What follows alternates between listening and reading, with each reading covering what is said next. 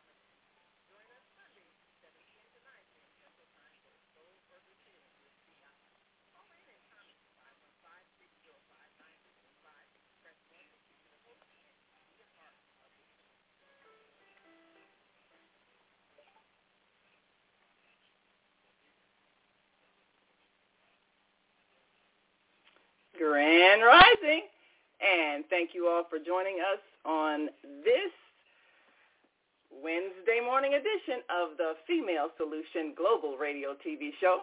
I'm Naima Latif, and we're going to join our co-host, Kareem Hamid, and welcome to our special guest, Asadah. We've got an exciting show planned for you because we're coming back with the Soulful Chicago Book Fair, and this is an event you don't want to miss.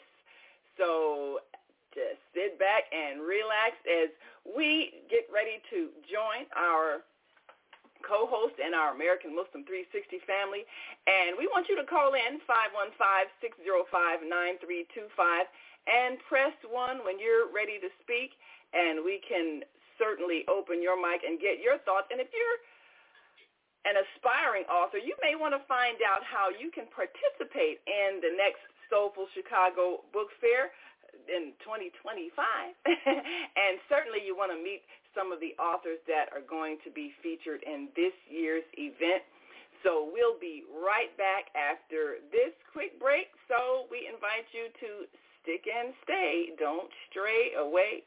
We'll be back in a moment, so stay with us.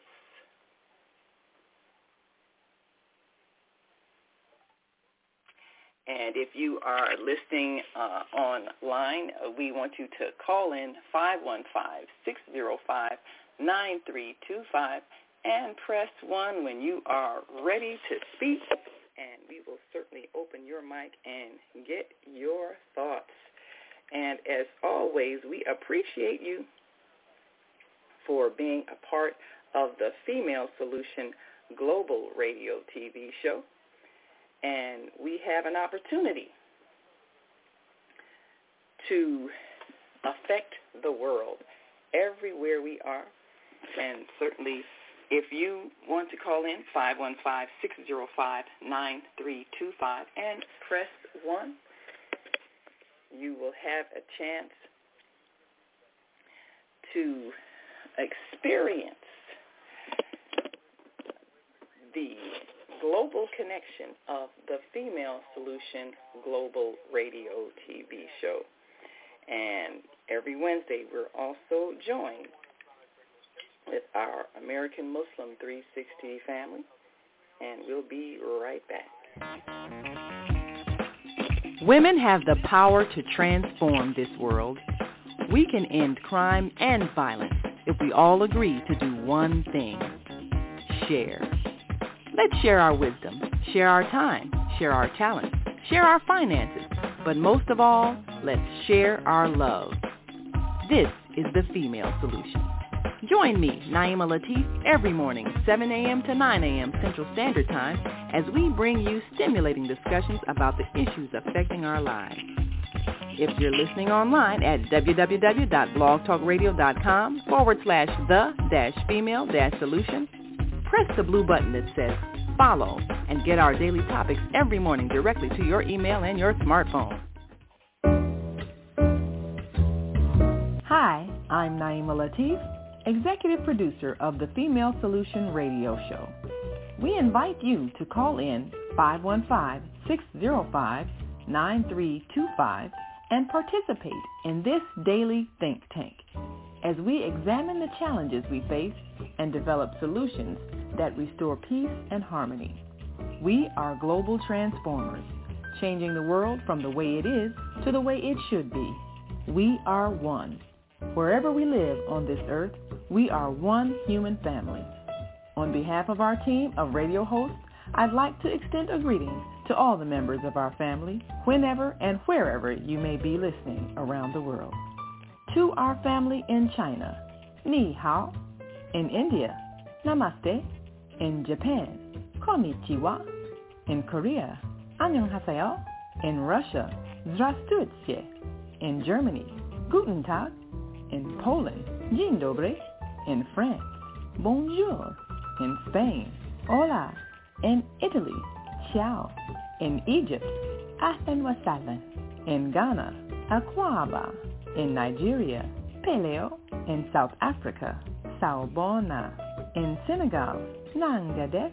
In Kenya, Jambo. In Israel, Shalom. In Pakistan, Afghanistan, and Saudi Arabia, Assalamu alaikum. Greetings, and may peace be upon you all.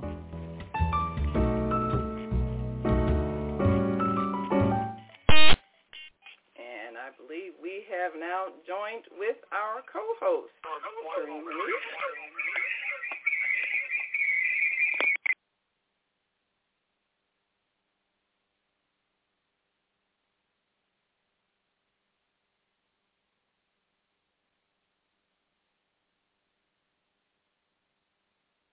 poetry. I mean, it took so many forms. I just wanted people to see, playwrights. How do we as people take our words and turn them into something aesthetic, right? And that's what the book fair really has become, always been. Even when it was in the metaverse, oh gosh, that's another story. I'll go in if we have time. But yeah, that was it. The inspiration was to give Black writers stage in Chicago, and I found I didn't just do it without survey of sorts. I'm a Scientologist, and before you do something big, you survey. Yeah. So you know what you're doing. And so I went to one of them big book fairs. What was that? Prentice Road Book Fair. Took some mailing list out there and just told people, I'm going to be doing a Black book fair in Chicago. Girl, I just didn't expect that many people to be interested. I came home with so many mailing lists, and that started off my database for what we've grown to today, and attracting, like our author from Japan here, Taquana Maru. We got an author, Colin, I think it's Smilo, might be a cook, and he's from South Africa. He flew in. So, yes. Oh, wow. I heard in New York, they were like, you got to go to the festival. Chicago. I was like, hey. So anyway, that kind of was the inspiration, and here we are today.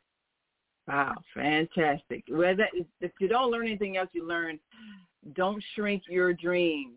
Think big, expand, see the vision, and make it happen. Yeah, that absolutely. is exciting. That is exciting.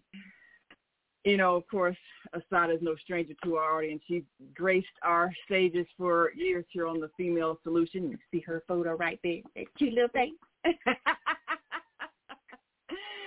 And one of the things and I sent your book to so many of my friends, one of the things that affected me profoundly was someone putting into words your book, Beating Black Kids, which I think really is something that our generation needs to read and comprehend So whatever mistakes were made in the raising of our children and raising of us, we don't perpetuate it to the next generation. We don't put that on our grandchildren, because we have, as a culture, been so brutal to our children, believing this is discipline.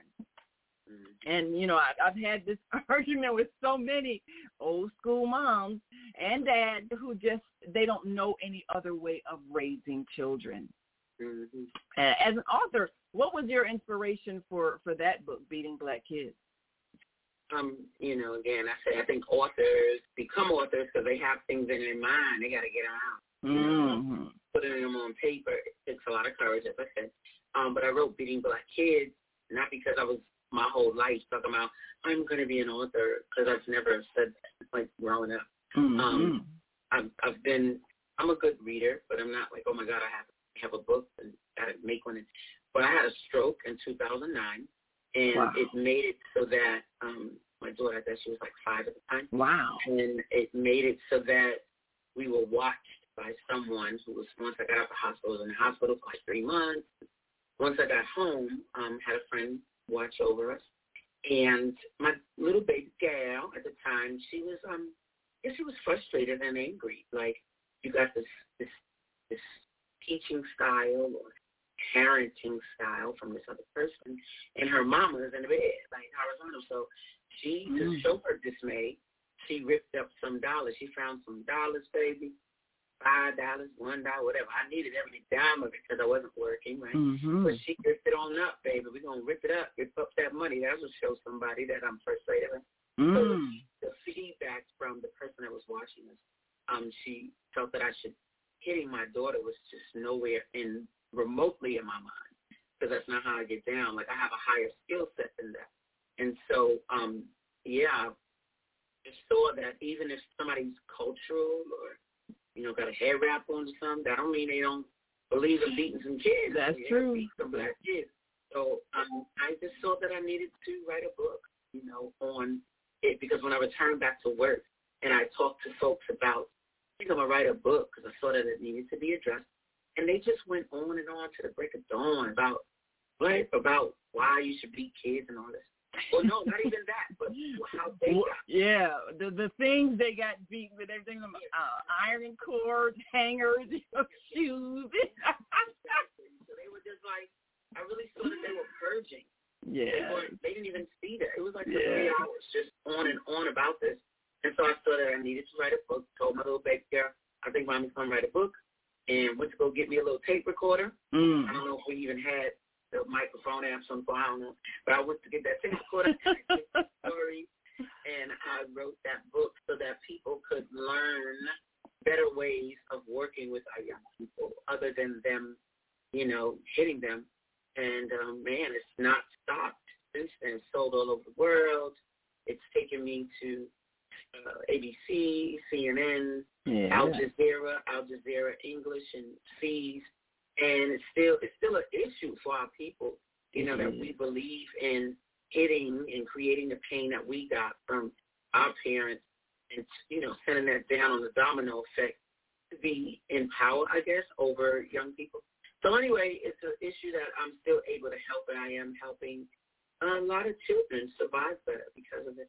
Yes, that is so critical. I think the last time there was an uprising, so to speak, in Chicago, and young people were, you know, rioting, cutting up, and expressing their frustration, I heard more elders saying, see, the problem is that we stopped spanking our children. I mean, everybody was saying that, and I'm thinking, they're already in pain. That's why they're exploding like this. And your answer is to give them more pain.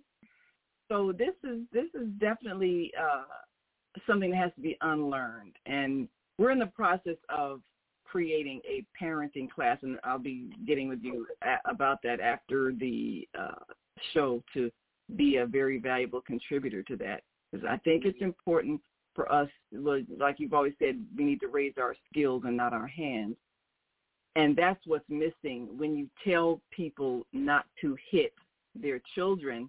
Oh, so you're just supposed to let them run wild? Because they don't know that there is a way to shape behavior that's not violent. So we have to teach. Yeah, no doubt about it. I mean, like that, you took the words out of my mouth, that raise your skills and not your hands to rear children. What? Y'all, come on. Well, look at the end product. Like what you want. Yeah. And then it'll help you make better decisions when rearing them, because you'll know what skills you're putting in them. You don't know what, like we don't think about. I put on Facebook one time, what did your mother say to let you know she wasn't playing with you? So, oh, God, people was just like, boom, boom, boom. Then I put up, what kind of pleasure moments have you created for your child? And it was like cricket. No. Couldn't think of any. They couldn't think of things that they've done to actually please their children. And so that's what we need to think about. They're going to be adults, and they're going to have memories of the things that you instilled in them or the example that you set in them. And like my mama played games with us. She danced with us. We sang with her. And I remember that as an adult, so now I can duplicate it and give it to my daughter, And so I was just telling somebody, it might have been my mom the other day, children do what they see their parents do. They don't listen to what they say, especially if they contradict them what they say. So, that writing, beating back like kids brought me into a world of, it took me a minute to accept you're an author. And I'm like, I had never really seen myself as such. I just had something to say. But there's something about being a writer that inspires people, and it affects the credibility they have for you. It's almost like if you write something, that's the law. That's how we take it anyway. And so I just kind of had to move into that and accept that leadership role that comes with writing a book and continue to do the work. My daughter got a book. Her book came out when she was 7. She's almost 20 now. But wow, let's go. Let's get these ideas popping. I help authors all the time take their ideas into actual book form, because we need that assistance over the years of just become more proficient and doing it, getting us to get that, come on, get that story out your body. Get that fear to the side, girl, get it out of here, and get that courage up to tell your story, because when you write a book, it's not about you.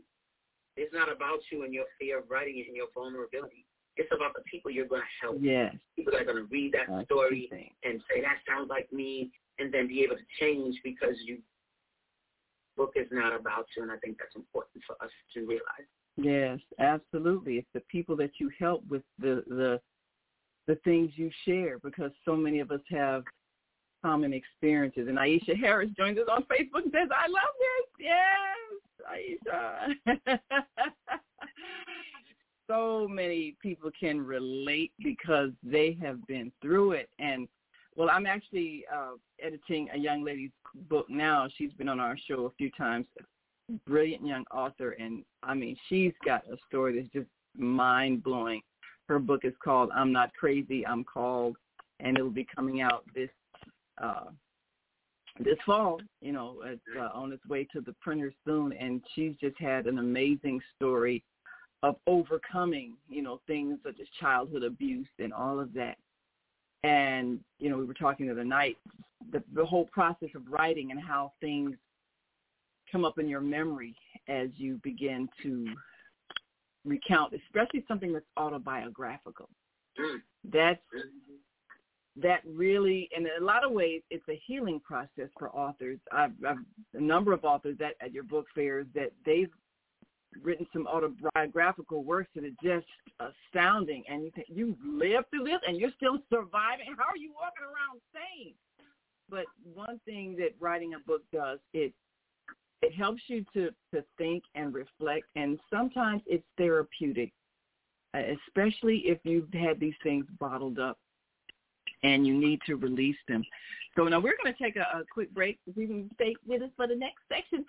We've got some callers on the line. Of course, if you're listening online and want to join this conversation, give us a call, 515-605-9325, and press 1 so your number lights up and we know that you're there and have something to share. And if you are watching us on Facebook or YouTube, The Female Solution, just write in your comments. We'll share them with our listening and viewing audience. We are talking to Asadah, who is the founder and creator of the Soulful Chicago Book Fair. It's coming to Chicago this weekend, and we want you to be there so that you can meet some of those fantastic authors, hear their stories, and perhaps be inspired to write your own book. So we will be right back after this quick break. So stick and stay. Don't stray away. And once again, if you are listening online, we want you to join this conversation. Give us a call, 515-605-9325, and press 1 so that we can hear your comments. We'll be right back, so stay with us. And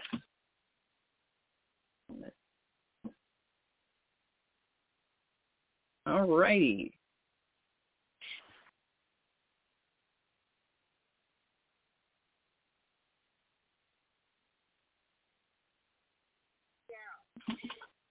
My other phone. All right.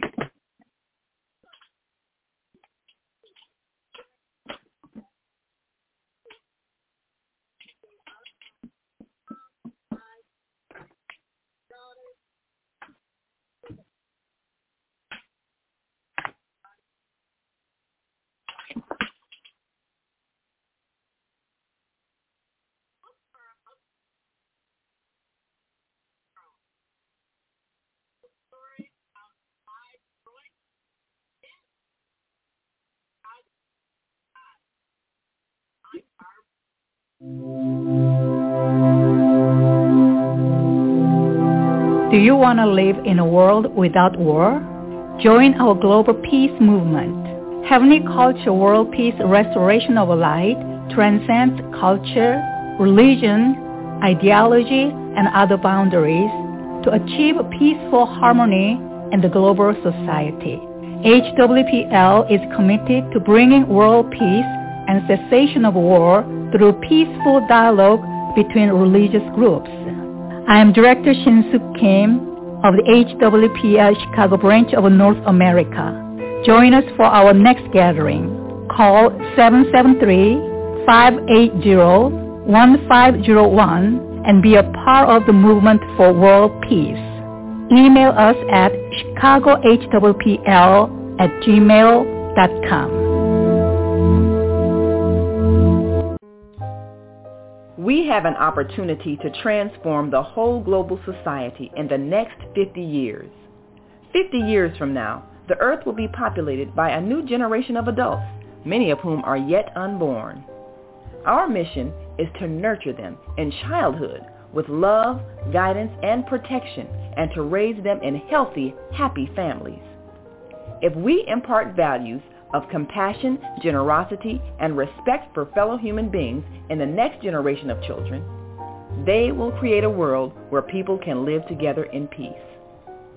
This is our goal. Be a part of the transformation. Get your copy of the book, The Female Solution. Go to www.naimalatif.com. That's www.naimalatif.com.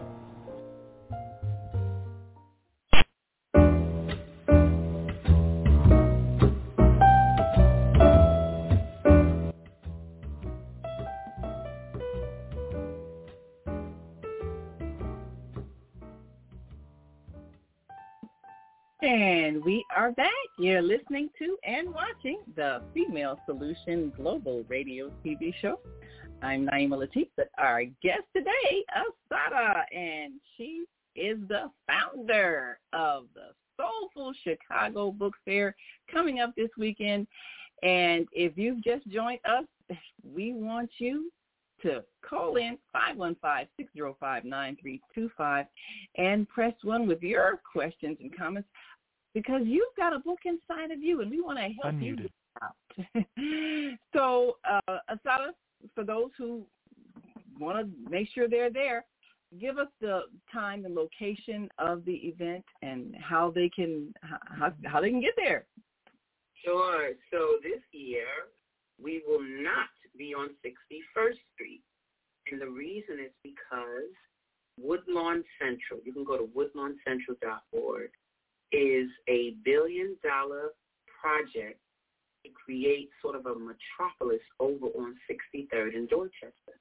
oh, my God, when you go to that website, woodlawncenter.org, you'll see plans, right?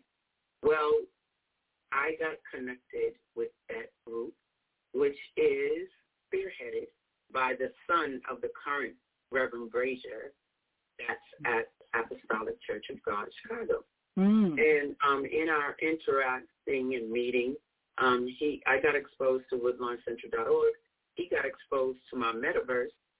There was a Soulful Chicago Book Fair metaverse, and it was so amazing to him. He brought me into the fold and asked, what do you think about doing the book fair by our church? I said, what's up?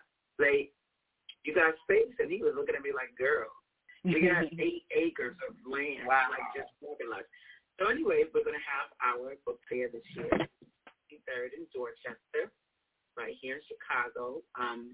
Man, that's right across the street from Apostolic Church. Wow, that's exciting. Yeah, it's getting ready to be for real, for real. It starts at 10. We start promptly with a float, with elders upon the float, drummers upon the float.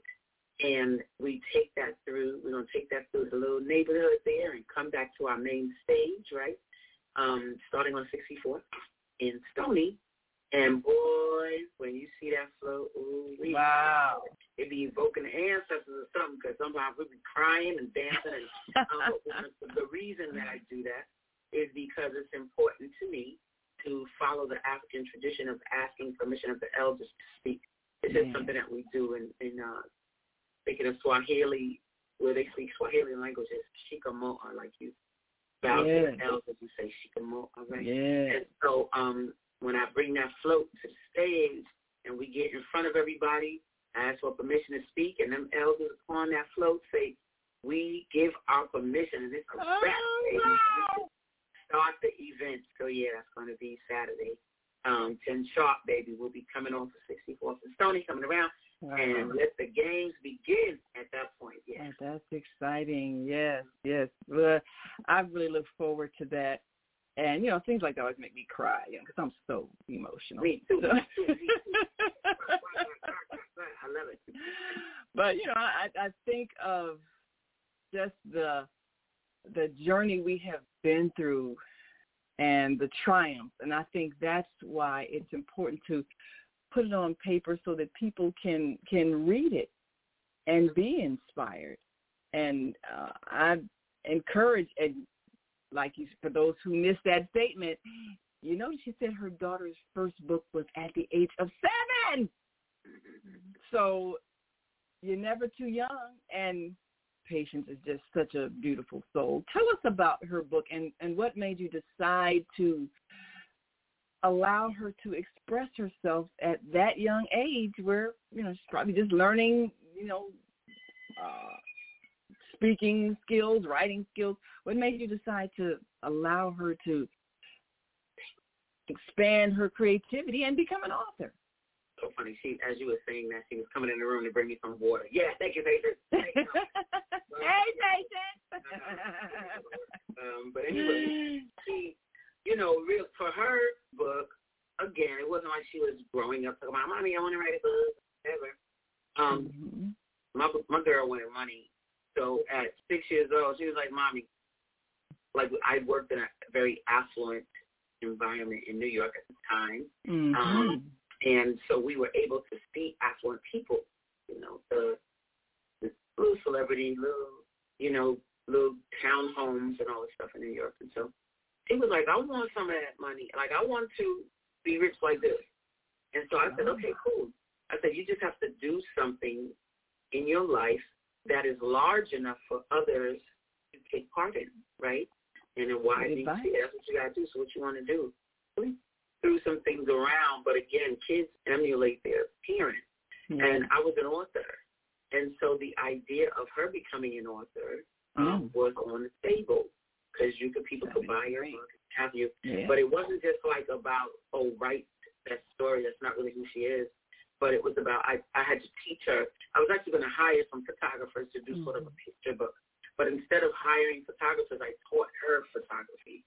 So I taught her how to compose shots and how to use the rule of thirds and all these different things. And then one day I was like, let's do the book today.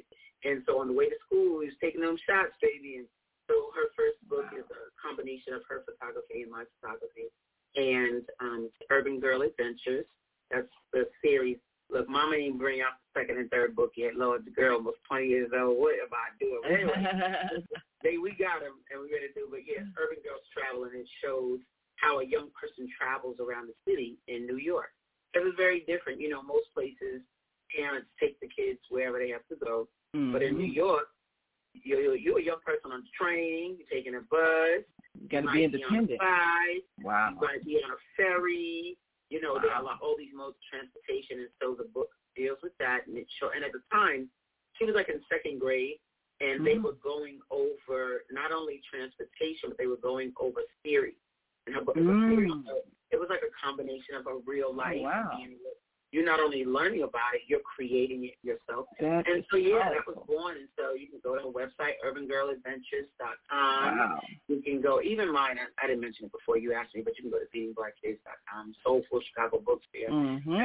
But yeah, so it's her book is a testament of her actual skill set as a photographer. And right now, this very minute, as a girl that's 20, that will be 20 years old, Patience has her own photography company. Well, all right now. And into a lifestyle. She's good. People hire her. She has contracts. People go to her website. They book her. They pay their deposit. She has a whole photography world, and she's so good. So, yeah, it turned into what she really liked. I exposed her to a lot of things, playing the cello, playing the violin, all that stuff, going to modeling school. But she didn't want to do all that. But she did like that photography. And then when we kind of took a step back, we come from a line of photographers. My dad, my granddad, brother, like we're all photographers. And I was like, oh, wow. So we didn't quite notice that, but yeah. Wow. So yeah, she's emerging into that, and she'll be at the book fair. She mans our booth at the book fair because I'm all over the place, watching the events and doing all kind of troubleshooting. I'll be doing a workshop this year on my book, Bitcoin for Black People, just teaching people about cryptocurrency. Because there are a lot of things occurring right now financially for our people. Yeah. And money has already changed. April 1st marked the end of cash being produced. And so there's a new financial How many people knew that? There's a new financial system called the quantum financial system, and it will be digital, period. Not the regular ATMs we deal with that disperse cash. These will be digital. And so even yesterday I was trying to get money orders to pay people for the book fair, pay certain things. I went to 3 banks. The first 2 said, we don't have them anymore. Wow. They didn't even exist anymore. And the third one, I had to go through hoops and this and that. And so it's deep, y'all. Like, y'all, so I a little bit of the financial knowledge I have about the cryptocurrency world. At the event. You also go to the website, soulfulchicagobookfair.com, and go to the events section. It'll say that in the menu, and then you'll see the drop down for the books, and you'll see the flyers for the entertainment and all that kind of stuff. Yeah. See, these little subtle things happen without our even realizing it. If you're not paying attention, see, how many people knew that they weren't producing cash dollars anymore? So the banks are about to go through a whole different transformation, and I know so many people who are they're reluctant to deal with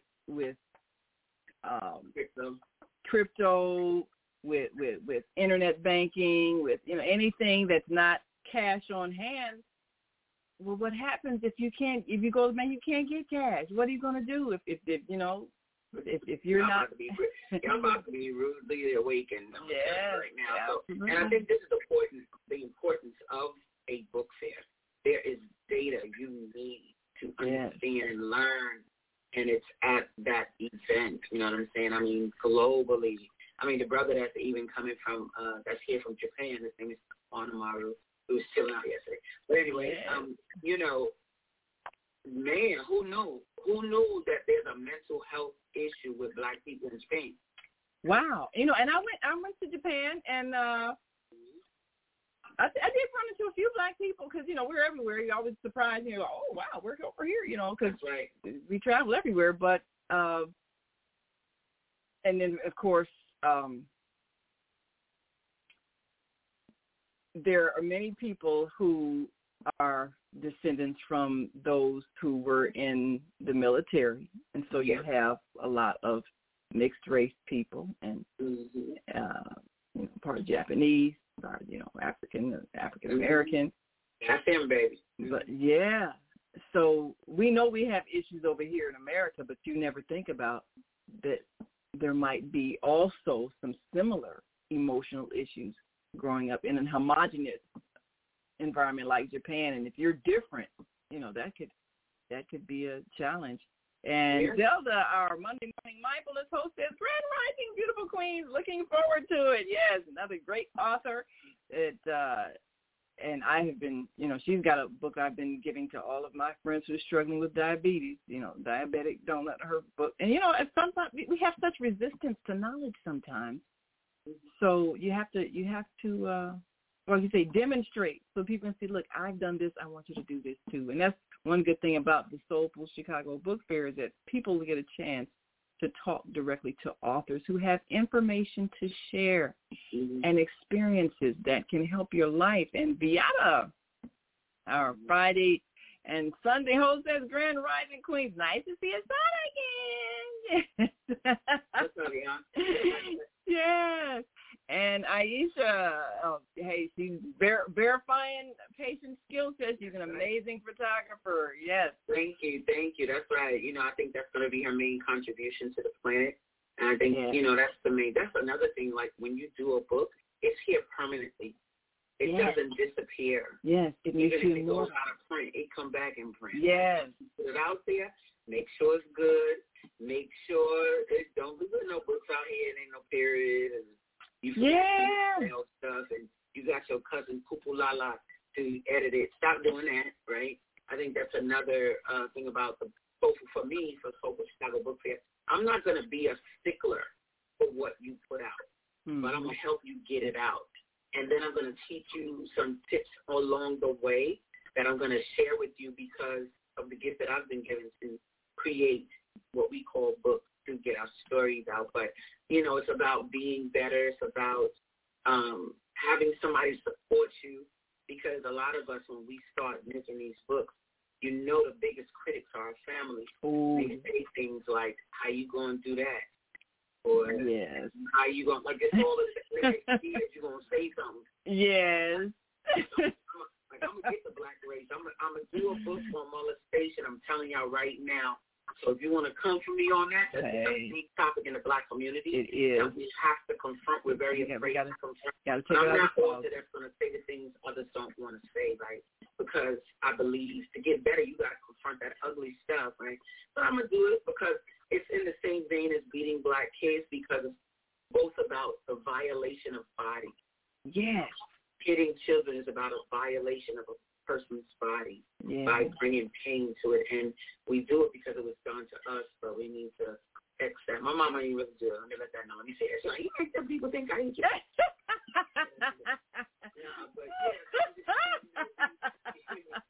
Books are an opportunity to address the issues need to be addressed. And so what?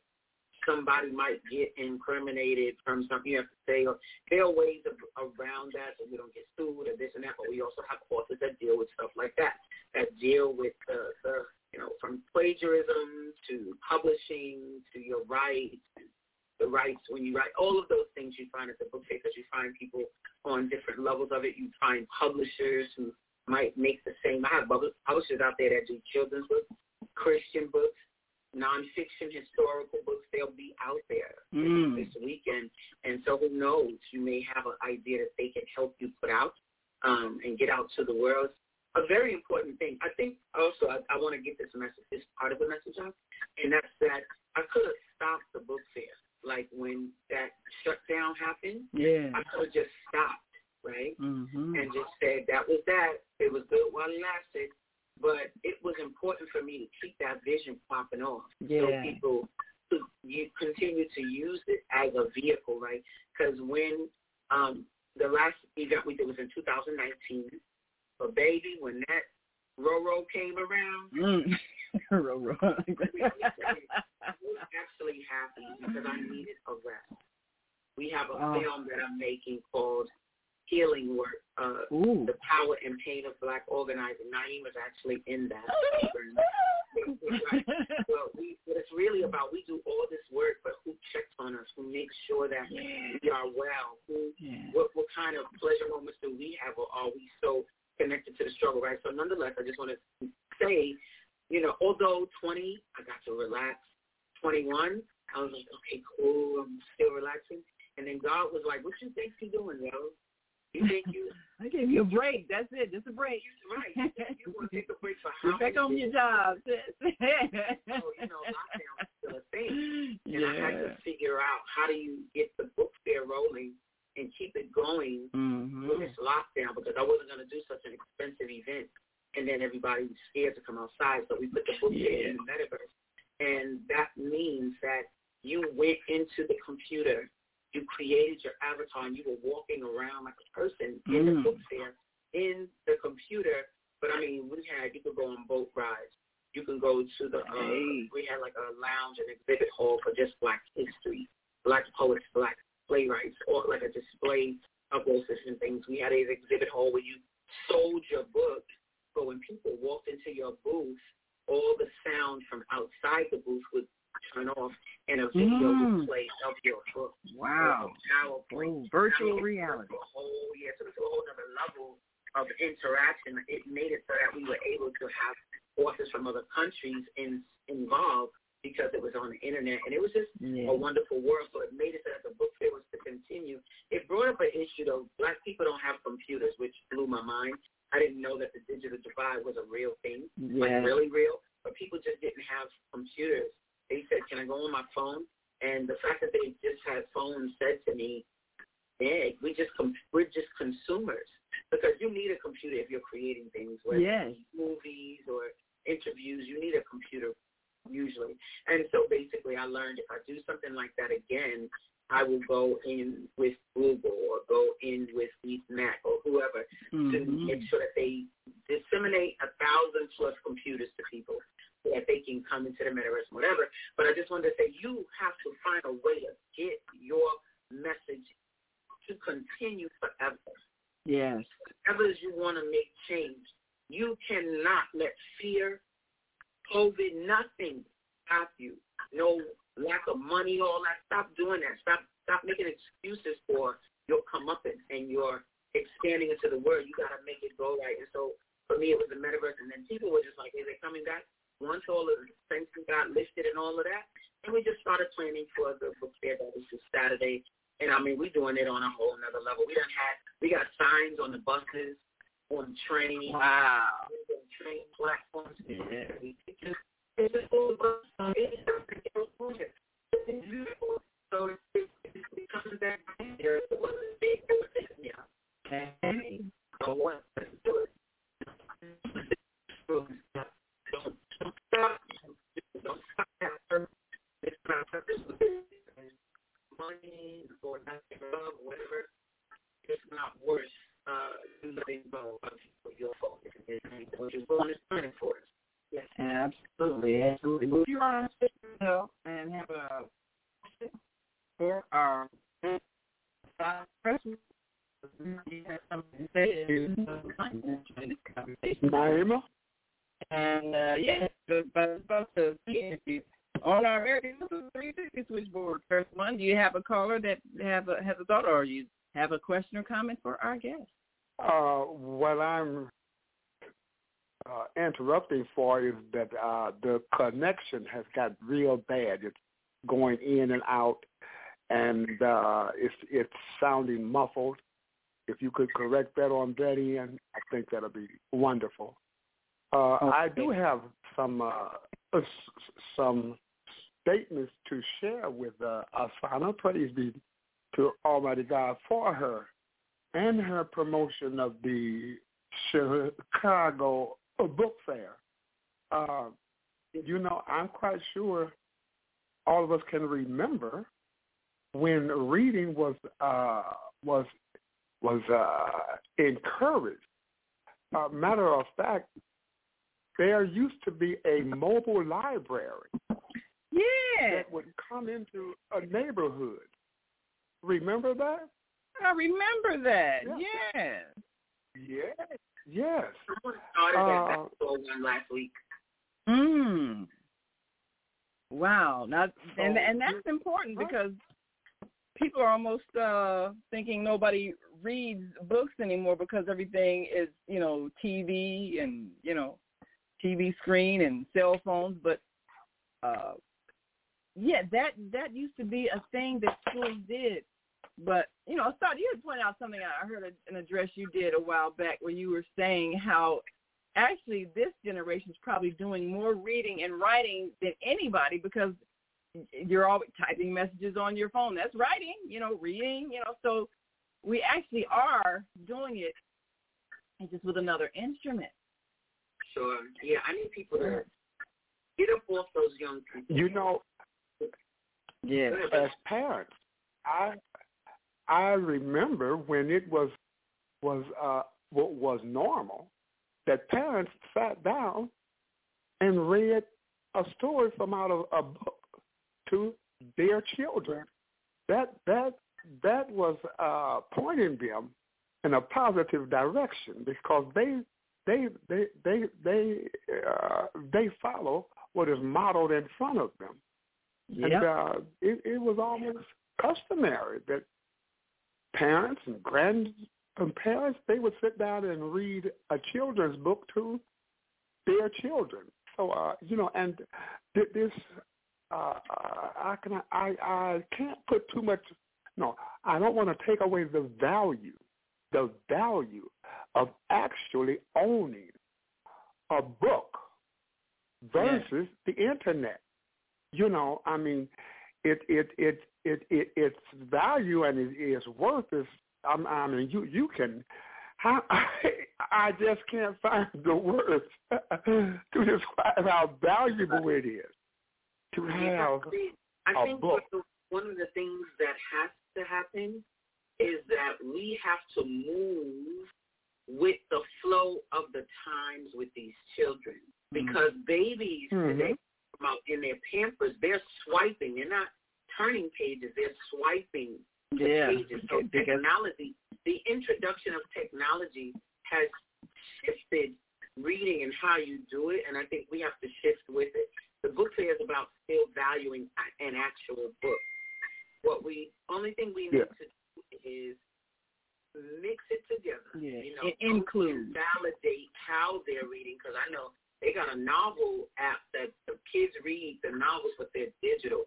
Not necessarily Kindle and all that because we're still alive, so books are a thing, like we still love them. But there's going to be a time where the people alive will be like, remember when they had books? And all we have to do is just make sure that information is transferred into the mediums that they use to read. You know what I mean? Like we have to phase in with it, and it doesn't mean that books will be gone or anything like that, but we like the smell of a book. There's going to be a generation that be like, what a book smell like? What you talking about? Like, understand pages. I just want us to, it's the behavior that we definitely need to reinstitute. This whole communicating with young people with books and having them experience stories.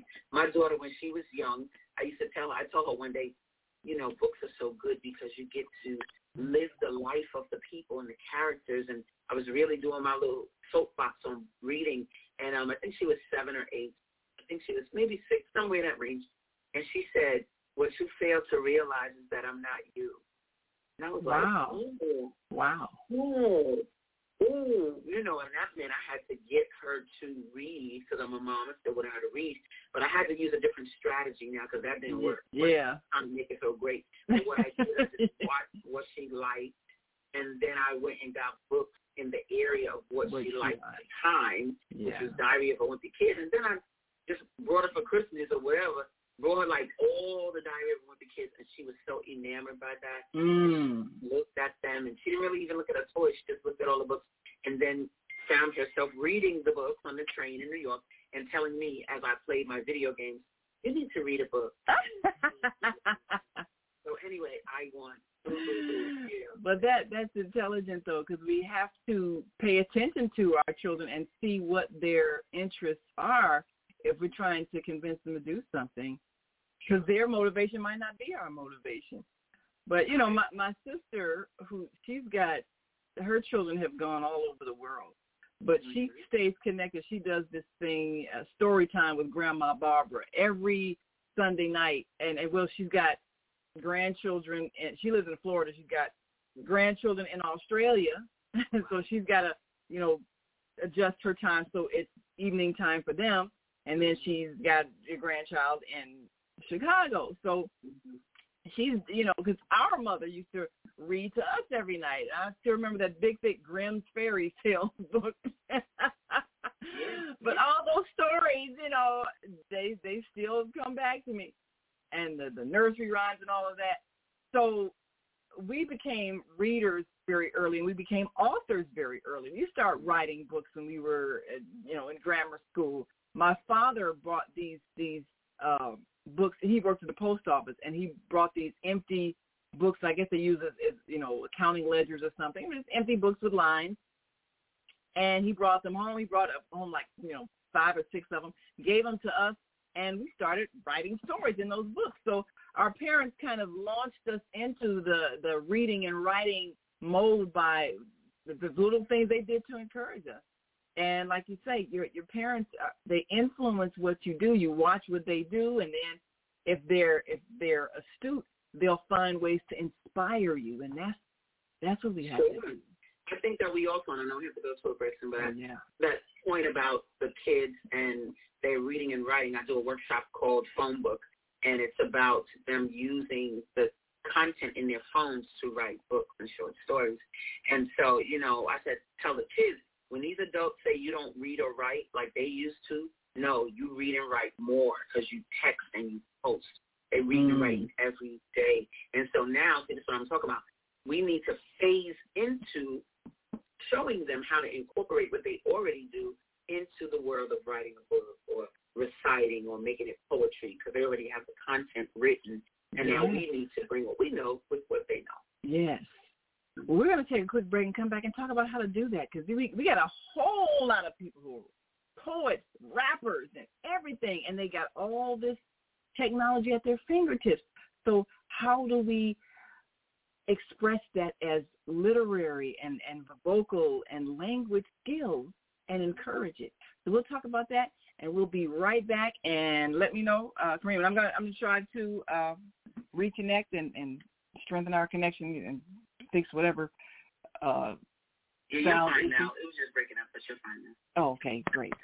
All right, we'll be right back after this quick break, so stick and stay. Don't stray away. We'll be back in a moment, so stay with us.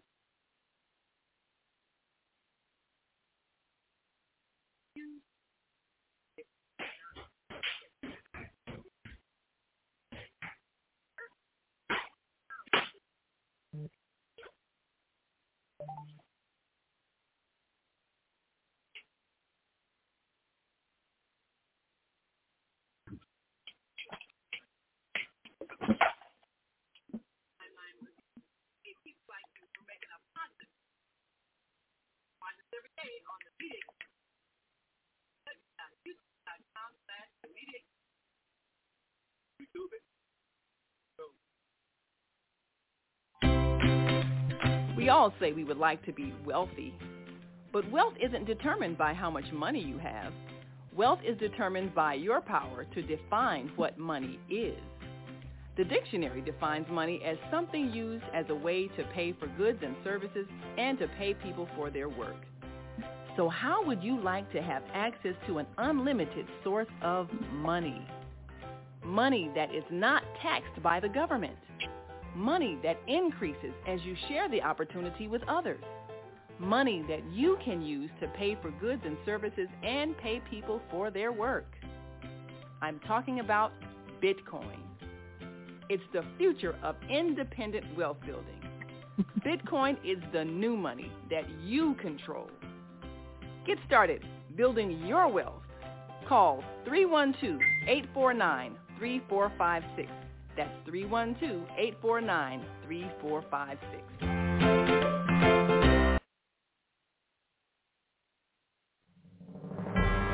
Are you constantly arguing with your spouse?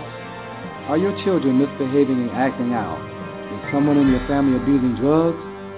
Have you been the victim of domestic violence? Are you grieving over the loss of a loved one? Let us help you restore serenity to your life. At Serenity Family Social Services, we understand that good mental health is the result of emotional well-being. Our goal is to assist you and your family in removing emotional distress and restoring harmony and balance to your lives. We offer individual, couples, and family counseling. I'm Howard Williams, CEO of Serenity Family Social Services. Call us today at 312-315-4820. That's 312-315-4820.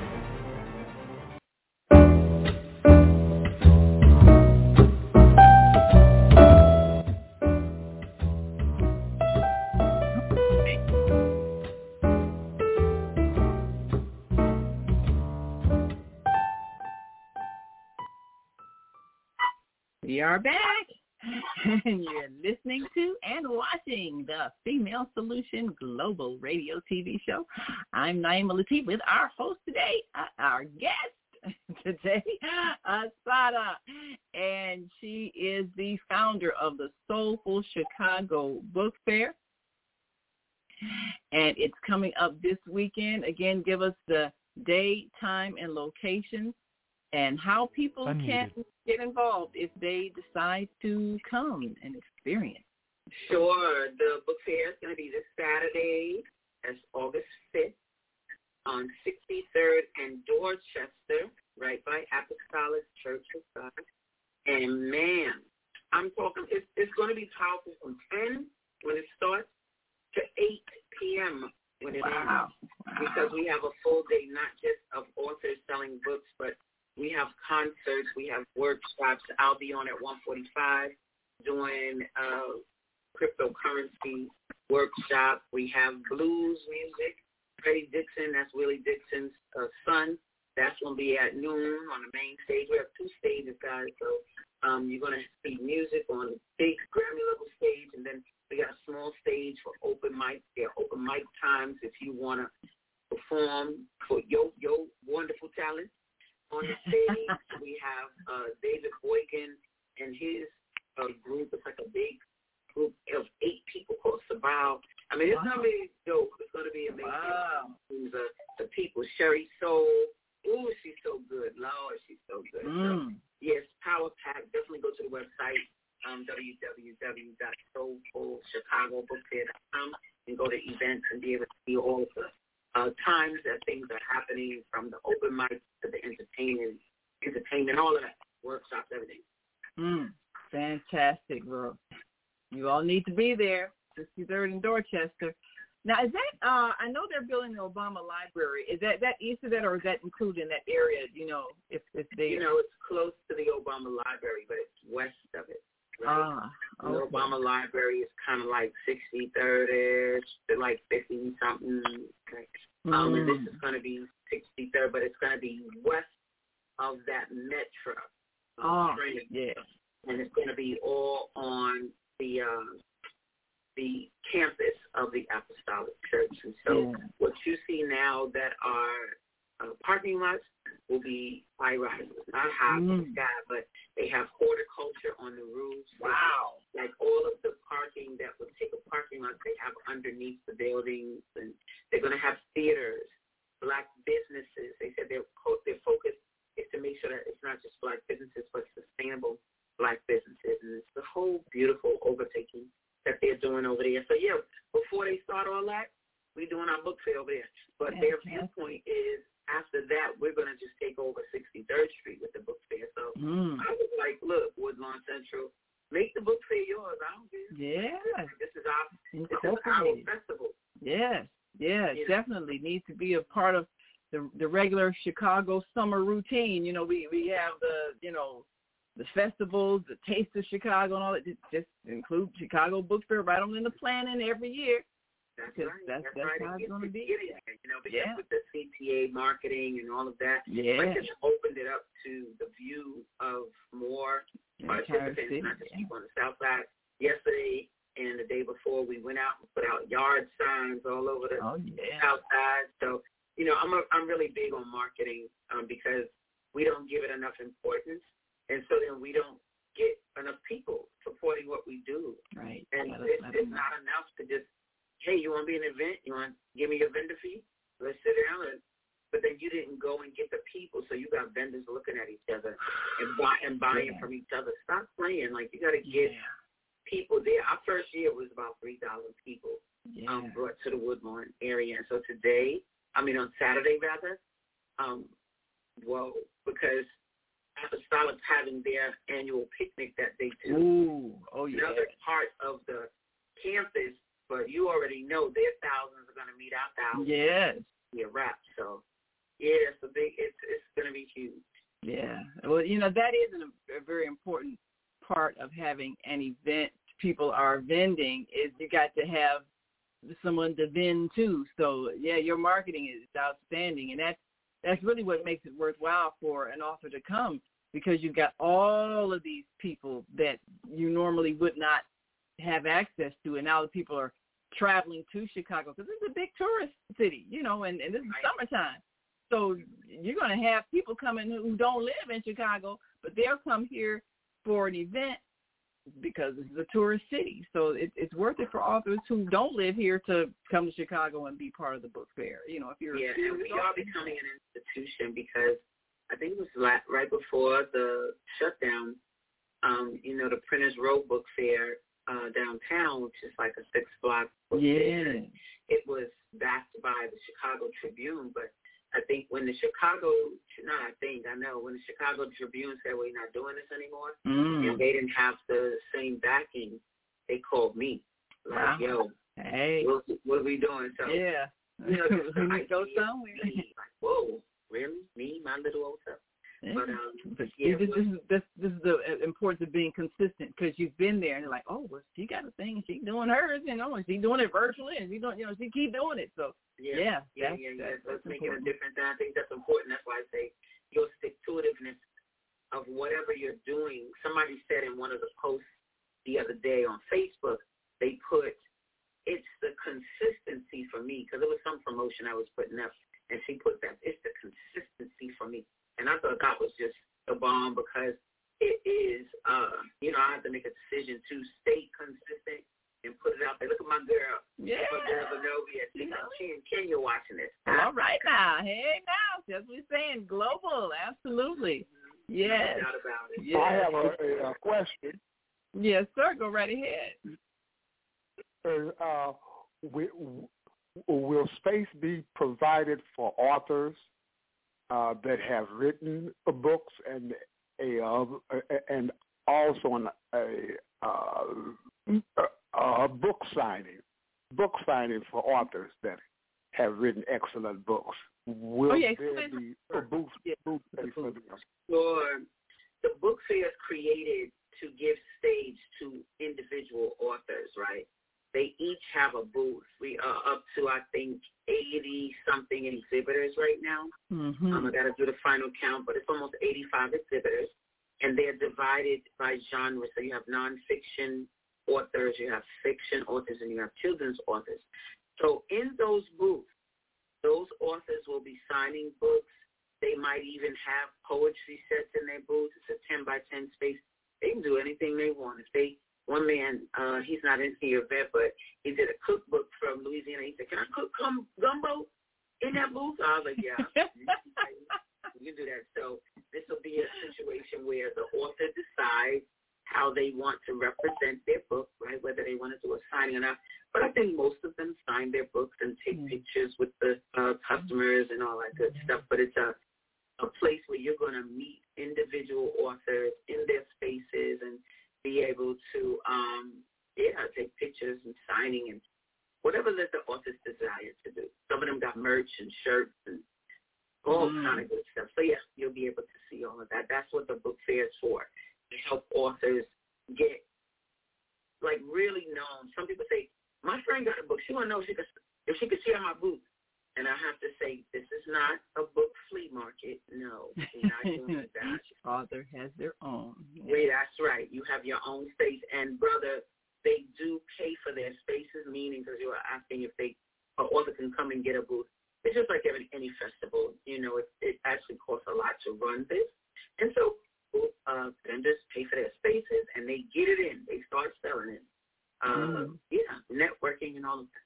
Now, I do have a friend who just came out with a book. I don't know if he's past the deadline because he's trying to, develop an event for his book. Is it past the deadline for authors to participate, or can they still get a booth? Look, watch this, y'all. We have a lot of space, so you can register, but I really should close it right now because we're close to 100. Badges are made, tents are got, and all this other stuff. So the answer to your question is not necessarily no, but I'm just going to say if you go to the website where it says author submission and you get to it before I take it down, then I can't say nothing. All right, y'all, do it now. It's Wednesday, so I might go take it down after this. So you need to go. Do it now. Submission and go ahead and register and see what happens. You'll get an acceptance email. We do vet all authors because we are not going to have books that are inappropriate for families, right? So it doesn't need to be. It could be an inner city book and all of those things, but that cover, then I have nothing that would make a child go, "Mommy, what's that?" Okay. No. Or why is she getting stabbed? Or none of that. Yeah. We're not going to have titles talking about the preacher's prostitute. No. We're not doing any of that. So it has to be, you get vetted. Most people get accepted. And you get that acceptance email. You got to fill out that contract. And just real basic, you get it. And once you get that, you get price and you go ahead and come on to the book fair. Yeah, that's fair. And you do have to have standards. This is not an opportunity for somebody to come in and sell their porn. I'm sorry, it's not. It is uplifting, inspirational. I mean, it could be an intense story, like you say, urban stories of things that happen and all that. It could be erotica. It just better not say nothing foul on that cover. Right. Be tasteful if you're going to deal with intimacy in any level. I think that's a fair request. No question. And let's see, I think we've got another comment here. And Zenobia Ray L. Bay says the first one was off the chain. We were there. Quality. Yeah. Thank you. Yeah, we really worked to make it unlike other events. And I told you, I'm an author. So for me, what would I like? What would be no joke for me? So when they come and the tent is already there and the table is already there and the chairs are already there, it just does something to the authors. Like it makes them feel special. Like, they were taken care of. And I've had authors say that, like, this is the most organized event I've ever been to and stuff like that. So that's important to me on the administrative end to make sure that they have a seamless experience with no mistakes and all of that because we deserve it. We're going to take that time to write these stories and go through the challenges and obstacles. Somebody needs to be there to reward us for that work, and that's what I feel like I can do. That is fantastic. Now, speak a bit about, I've got friends that are writing books, and they're kind of impatient, and,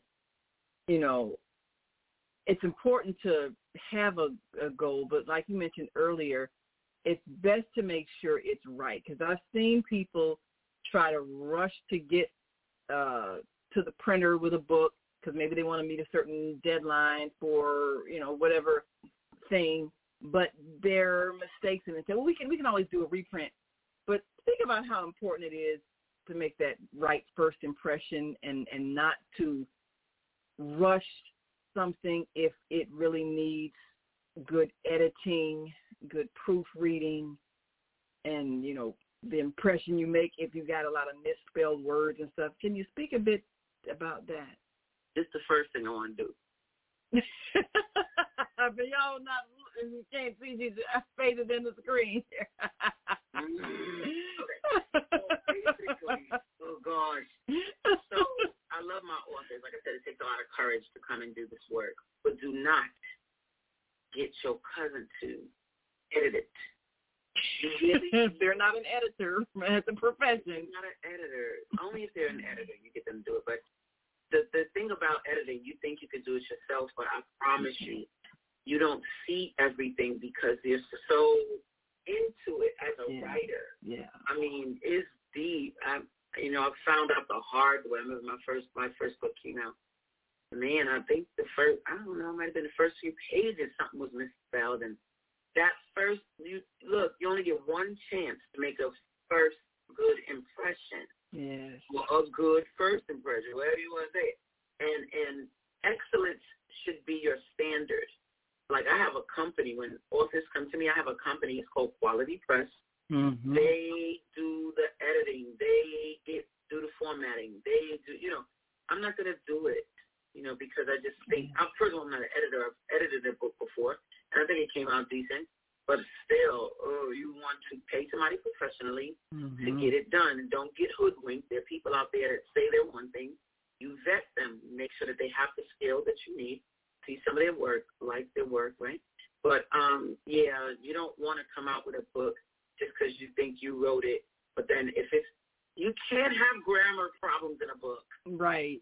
Unless it's like one of those things where you're doing dialect on purpose, and so whatever is said is grammatically incorrect on purpose because that's, the dialect and that's the way people speak.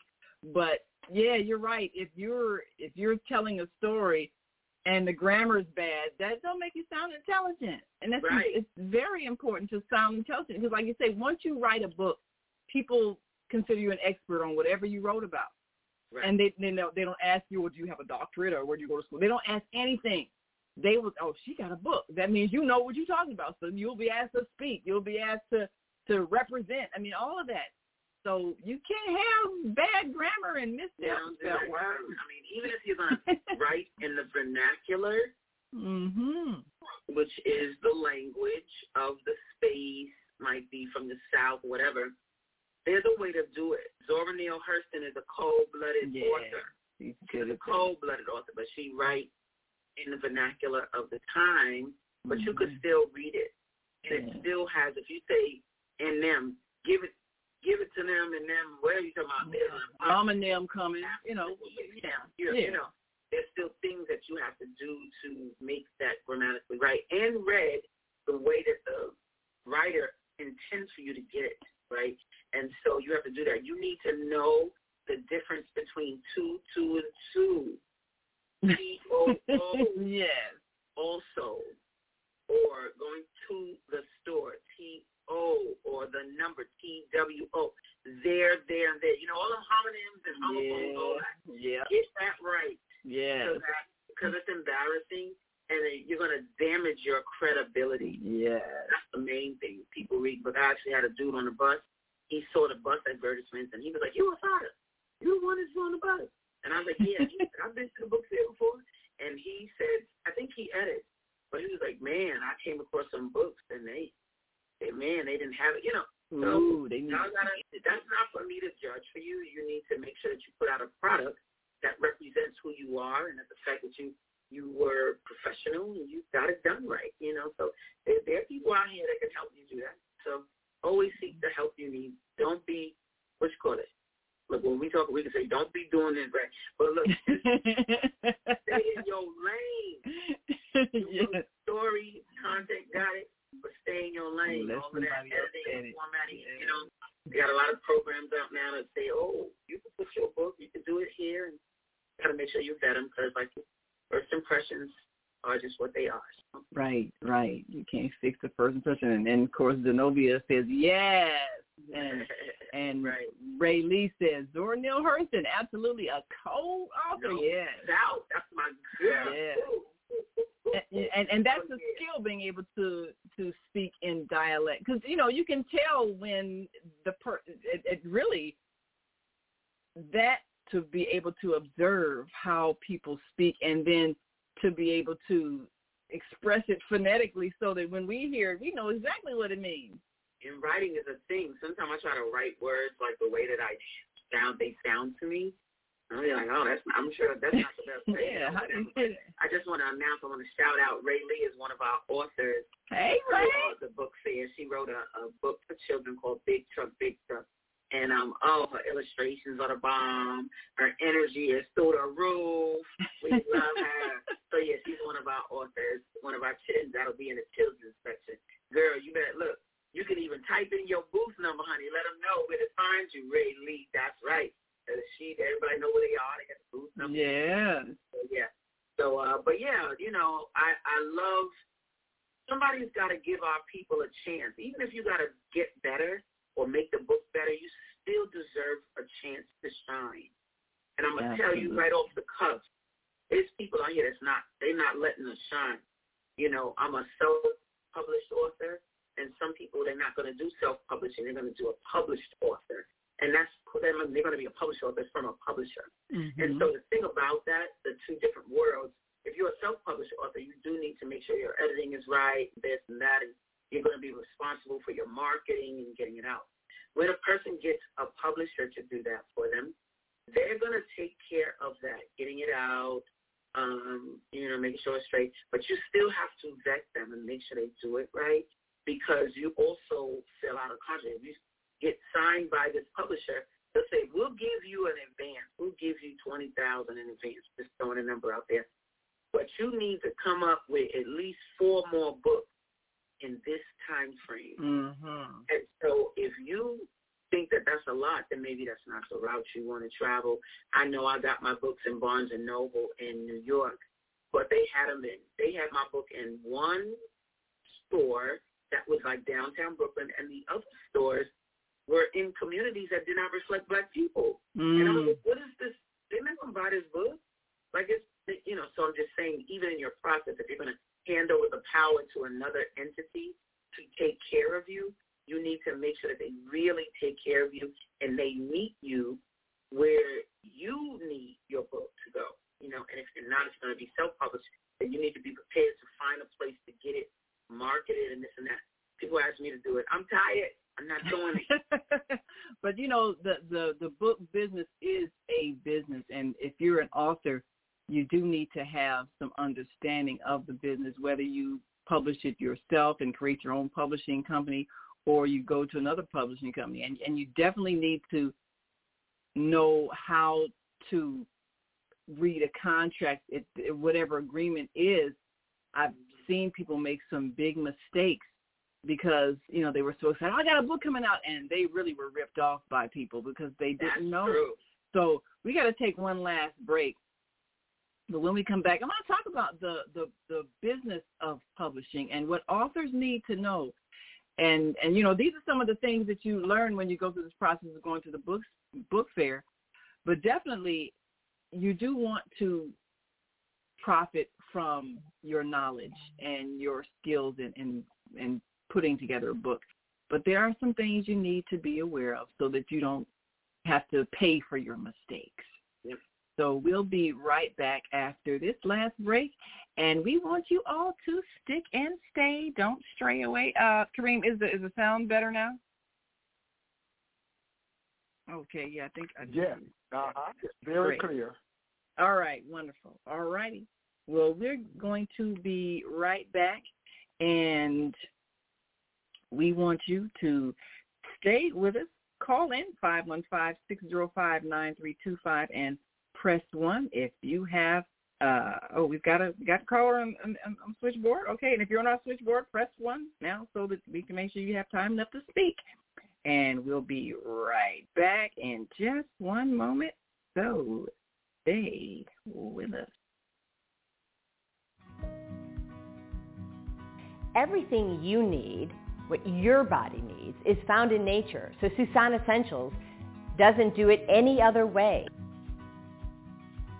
Susan Essentials provides your employees and individuals access to over 20,000 nutritional products, and they are shipped direct to your door.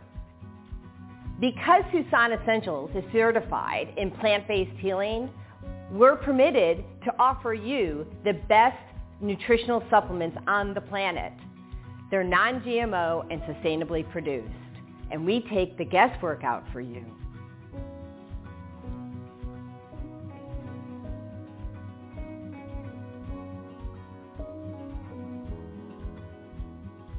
Let Susan Essentials help you take control of your health today.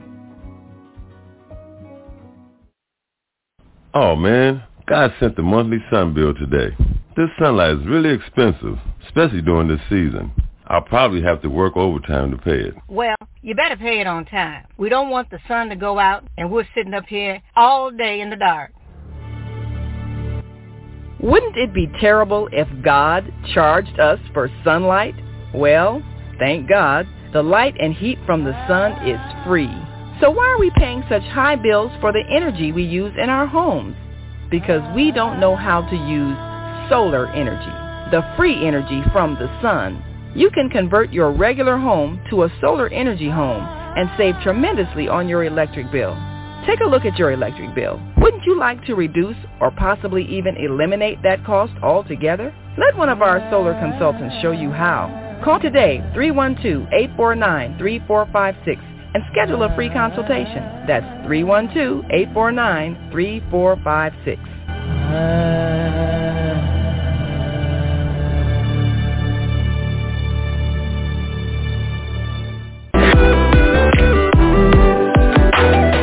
Tune in to Soulful Solutions with Dr. Debbie Green on Thursdays at 7 a.m. Central Standard Time and 8 a.m. Eastern Standard Time to hear great topics and stories on grief and turn it into victory. Join Dr. Debbie Green to listen to stories of triumph and learn how to overcome. You are not alone in your life, and there is hope in the darkest hour. This is your time to learn strategies and solutions to improve your life. It's your time. So join Dr. Debbie Green with Soulful Solutions and call in on Thursday at 7 a.m. Central Standard Time and 8 a.m. Eastern Standard Time at 515-605-9325 with comments and questions. Look to hear from you real soon.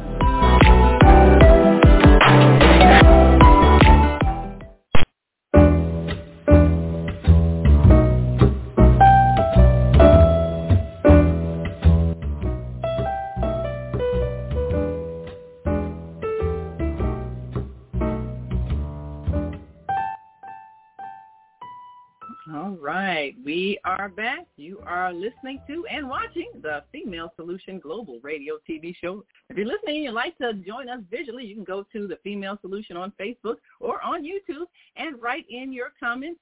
And Ray Lee says, "Asadah, love you."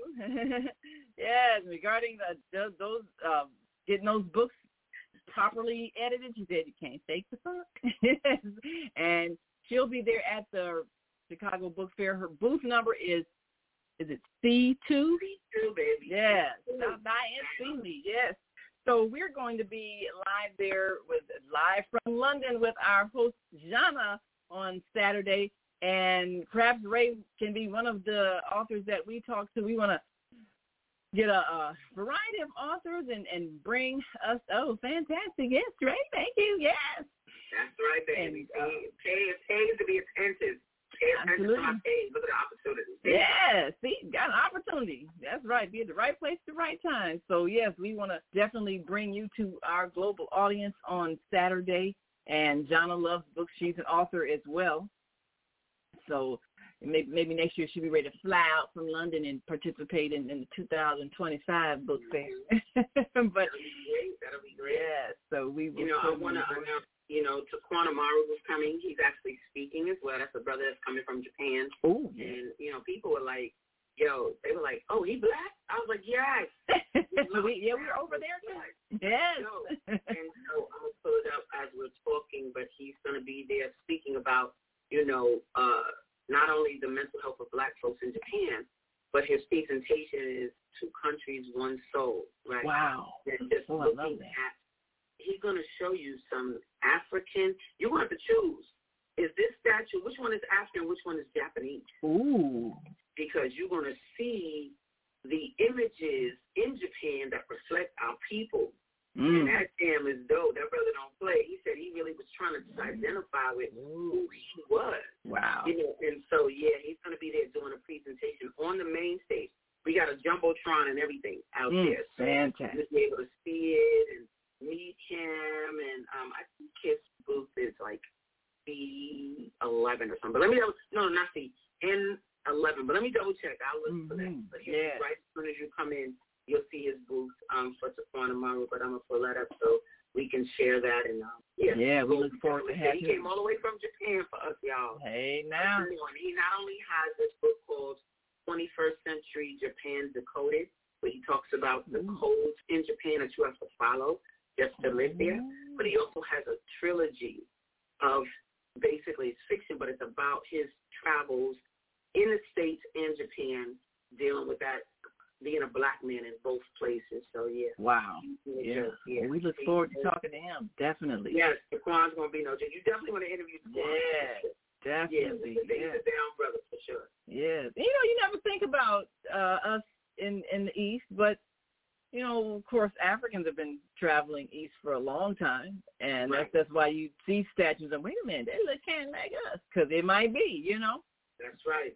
And I think one of the things that he likes to make clear, I'm not a transfer. Like, you know, people who move, let's say, from Africa to Japan. Unmuted.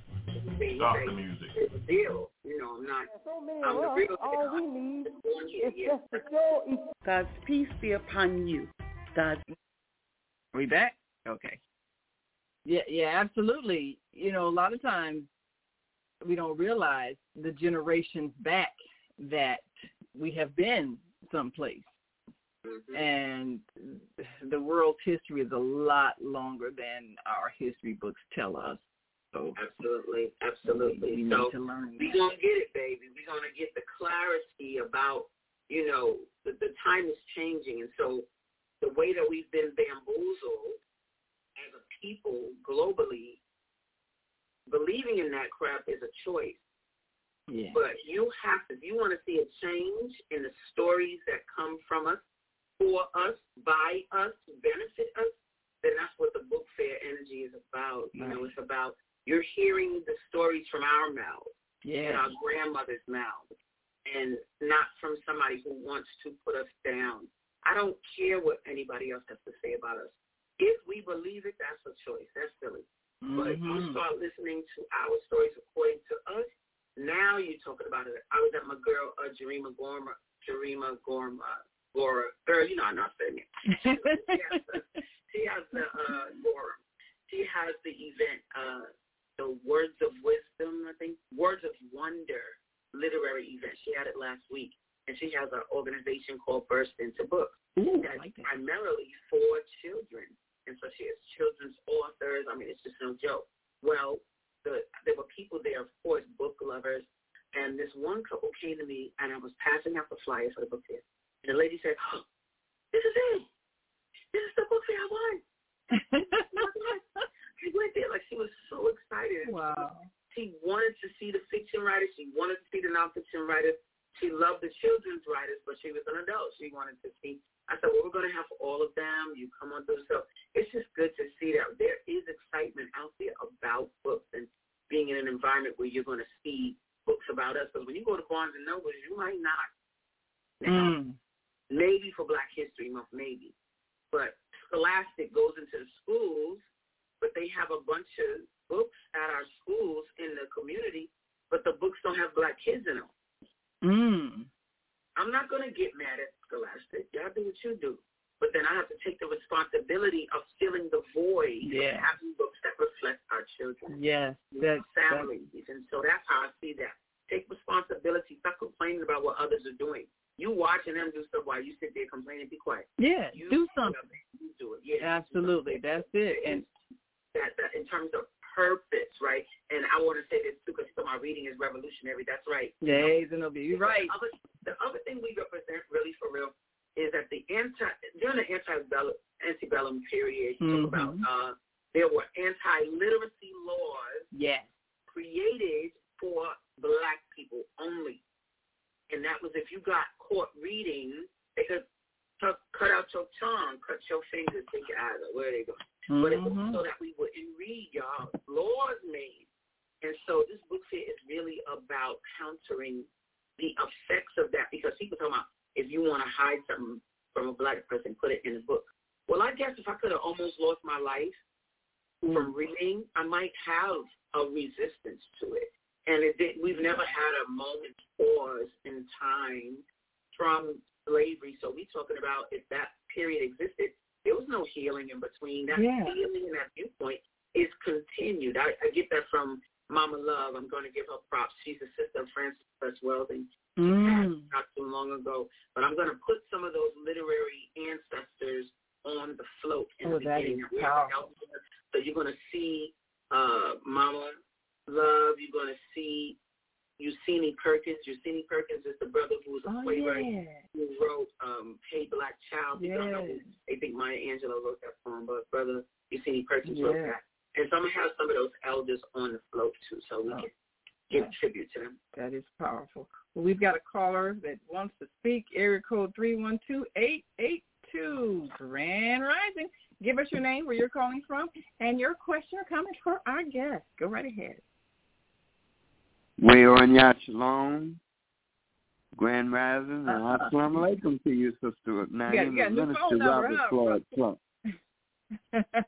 All you right. say what now? I said you got a new phone number, huh? Yeah, this is a long story. However, Booth is going to be sued by yours truly, ain't no doubt. However, I wanted to know greetings to you too, my beloved sister, Bitcoin Queen.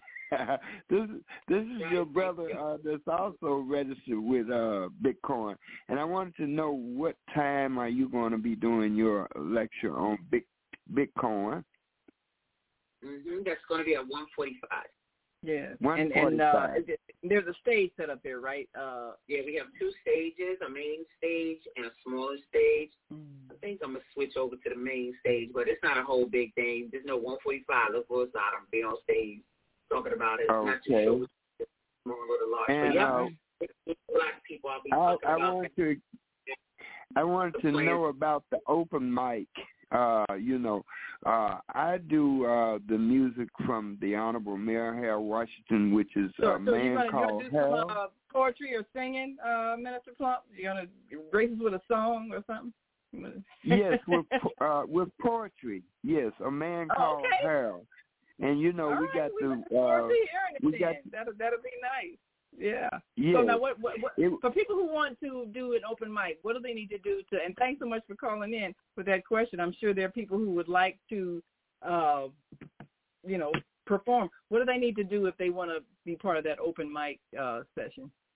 Sure. So what you want to do, I'm going to get it now.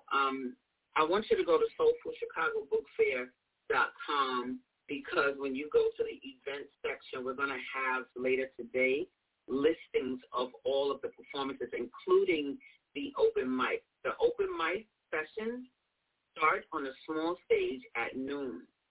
So I want you to be looking for the times. You see the times on the website later today, so they're all finalized. And go to soulfulchicagobookfair.com and go to events, and you're going to see all of the events that are going to be happening for the day, including the open mic, okay? Because they have it like at a 12 o'clock hour. I believe they have something in the 2 o'clock hour and a 3 o'clock hour. But you'll see this times when you go. Okay, Minister Plump, there you go. Make sure you go there, sign up, whatever, be there. Yep, they'll put your name down, because people have already started filling out forms for spoken word already online. They bugging. They're like, well, I want to go up there. So you definitely, but you don't have to do that. The day of, you can go up and sign up. They can be on the online. And what's the website again where they go to? Sure. You go to soulfulchicagobookfair.com. I do want to mention that the community stage is sponsored by Core Music Foundation, and Yakira Levi is the CEO of that company. So they're really running a lovely, beautiful, tight ship of entertainment on that community stage. That'll be like in the northwest corner of the event that we'll be doing. That'd be nice. And, man, just sign up with them, and they'll be rocking and rolling with that spoken word.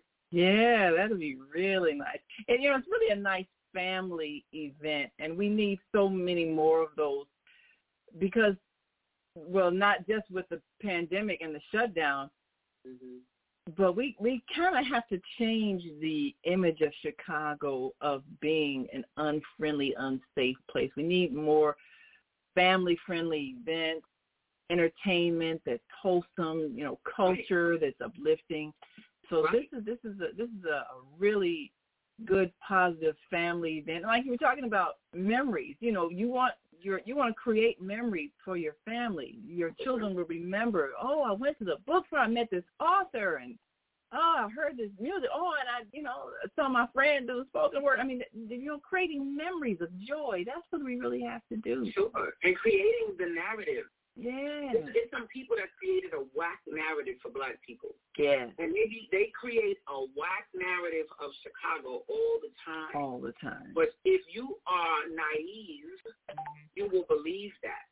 But the reality is my event is just one of so many. We just had the Silver Room Block Party last week, and we also had, like I said, the Words of Wonder event for children and literature.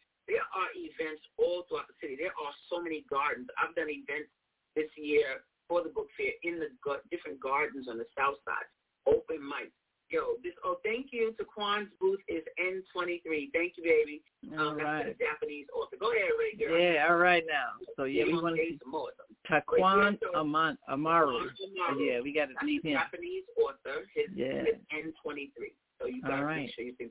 You'll see him as soon as you come in. Thank you, Ray, baby. Yeah. But yes, Chicago, that's one of the reasons why the book fair exists, but also, I have so many other things planned for the city.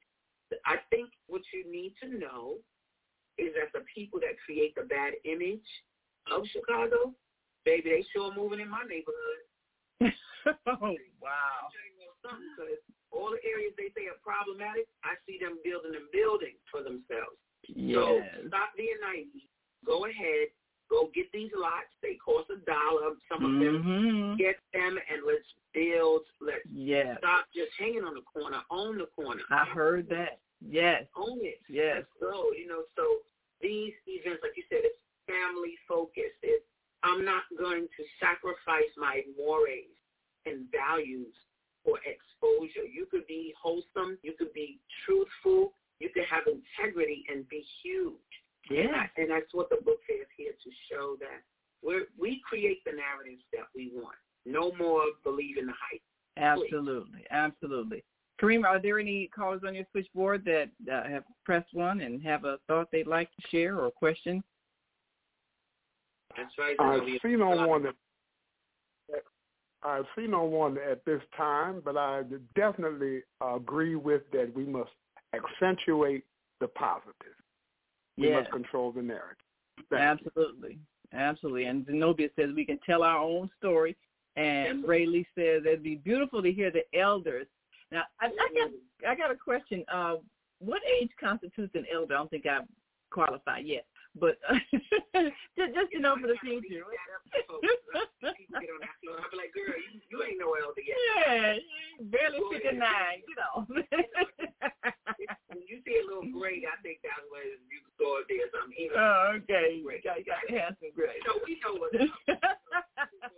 We have some great elders up there this year. We got Mama Edie up there. Oh, yeah, you saw her, yeah. She's actually an exhibitor. She's going to have a book out there as well. Yeah. So, Mama Edie, we got this brother named William Scott. Oh, God, this elder called me, and he was going crazy. He was like, we've been to the book fair, and we saw Nora Blakely, Gwendolyn Brooks' daughter, and we love her. And, so it's going to be just a great, even some of the drummers are going to be elders. So when you see that coming, and you hear those drummers coming down the street, there you go, Minister Plum, from your drummer. What? And the like, hey, what's that, Mr. Plum? What you say? Are you an elder? You want to get on that float? You want to be on that float? If you're an elder and you want to be on the float, we are meeting on 64th and Stony Island at 9:30 a.m. And if you want to walk with the flow on the sides and be like, oh, what about? There you go, Minister Plump. So we gonna set you out. You're officially an elder now. So we got to have you up there with your drummer. Well, thank you. I am 77 years young. All right, now we're gonna make sure we hook y'all up. Yes. Yes, indeed. It's a very important part of what we're doing. You know, it's a part of the narrative. How are we beginning the narrative and how are we ending it? And so that telling comes from us. And that telling comes from the writers. Y'all be clear on that. The preservers of the history are the writers. So when you talk about in the future, what they learn, you only learn it through the writers. Yeah. Everything else you have to experience in the moment. But it's the writers that create the history. It's the writers that tell the story. You understand? Like my show on the Female Solution used to be Gathering of the Griots. Yeah. Storytellers. Yeah. The telling of the story, but we put it in writing, and that is the importance of you doing that. It has nothing to do with, I'm scared. If God tells you to write that book, you better get to step. And if you need help, I'm definitely here. I'm an institution for the preserving of those stories, the procurement of the telling of our stories according to us. Absolutely. And Zenobia says, yeah, go, Yakira, chorus, fire. Yes, Chicago is earthing, a world class. We know you in Kenya. We might have to pull you back. I don't know if I'm going to let them keep you. I got to figure it out. Yeah, Ray Lee says you're looking forward to it. Yes, we definitely got to have you on to tell that story. You know, we have so many powerful voices, and I'm really excited to introduce them to our global listenership on Saturday. I know that Jana, our host, will love talking to all of these powerful men and women who are making a difference. And, you know, like you say, we have to make the change. Sitting around complaining about it does not change anything. It's when we choose to do something. And, you know, the business of publishing, writing, it's rewarding in itself because you're sharing a part of yourself that can change the world.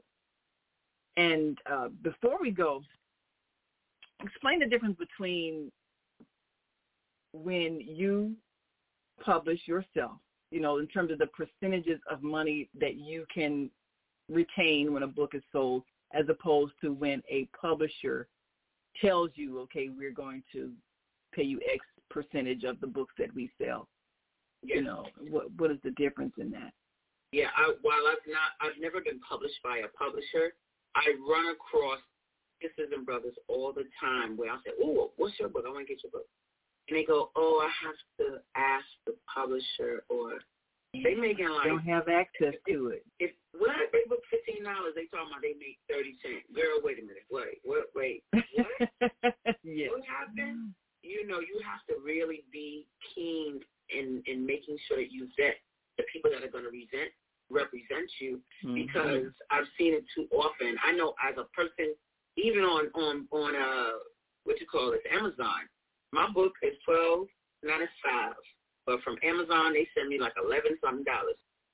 That's way more than 50%.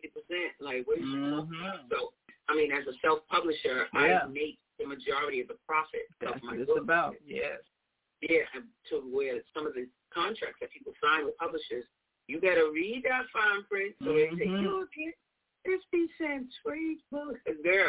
Book selling for $20, you get 50 cents. Yeah, or whatever. Or you don't have access. Like a lot of times they have these organizations out that will print on demand. So it costs you nothing to print your book, right? So that's cool because you don't have no upfront cost. But when you talk about when the book sells, the percentage you get, you still get a lot of work for that. Yeah. But the percentage to be like $1 or less or whatever it is, it's too small to me. I don't think it's worth it. So I love pay up front, give me 1,000 books, give me 100 books, or whatever you're going to get. So the more you get, the less it's going to be per book. And then when you sell your book, you're making a decent profit. But you got to market. If you're going to make that decision, you really got to market. Book signings are okay, guys, but if you're not Beyonce or Steve Harvey, I don't know if you're going to get a line around the corner for your book signing. Now, what I will say really sells books are book discussions, where you discuss your book. People don't even have to read it. They can discuss the topic. Baby, they be lined up at the end, baby, to buy that book. Yes, that's how it works. Are stronger business models for me to sell books as opposed to book signings. Like, what? Yeah. Well, but that's how you kind of got on CNN, because I think that issue came up with the woman bopping her child upside the head, and they were talking about the merits of, did she do the right thing, hitting him because he was out there, and I guess a riot or whatever, and she saw him on TV, came and hit him, and so they wanted somebody who had an opinion about spanking children, corporal punishment. And there you go, on CNN talking about, I think so-and-so because I have a book, and therefore it was that Adrian Peterson football guy that spanked his son. That was that was the thing.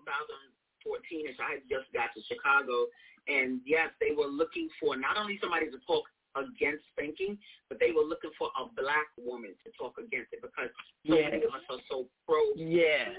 They wanted it to be, what's up, AJ Boo? They wanted it to be, that's my bus buddy right there. Hey, now. He got a radio show called Cosmic Eargasm, so there we go. Oh, we got to hook up with you, brother. But yeah, so they brought me on CNN because they were looking for a black woman to talk against spanking. And so you guys, you got to really promote the cause of your book and match it with organizations that talk about it. My girl Ray Lee, Big Truck.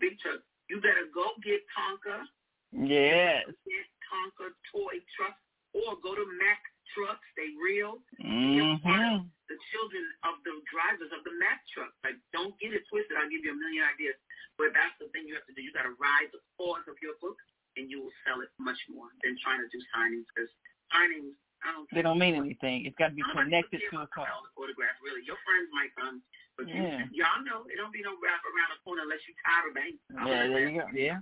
If you ain't them yet, do something different. Have a call. No doubt. Well, all right. Well, hey, it's been great. You got to be there this Saturday.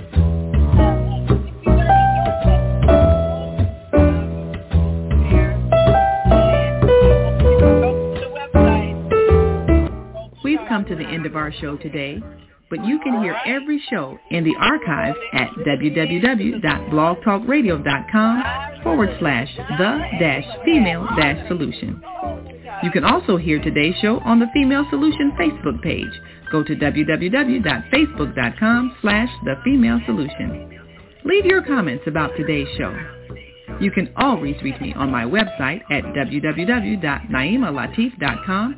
That's www.naimalatif.com. Watch our TV shows, listen to our radio shows, order our books, and be sure to get your copy of the book, The Female Solution. On behalf of our team of radio hosts, I'd like to thank all of you who participated in today's discussion. And to our global family listening from all around the world, we say thank you.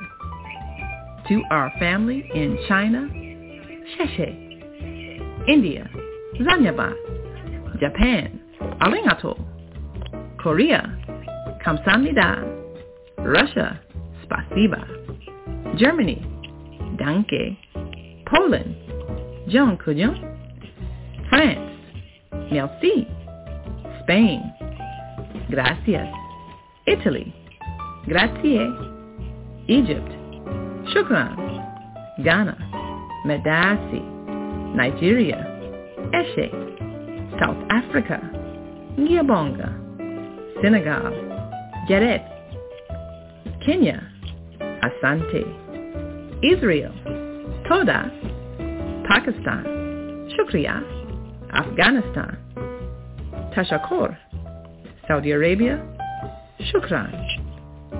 Assalamu alaikum wa rahmatullahi wa barakatuhu. Thank you, and may peace be upon you and the mercy of God and God's blessings.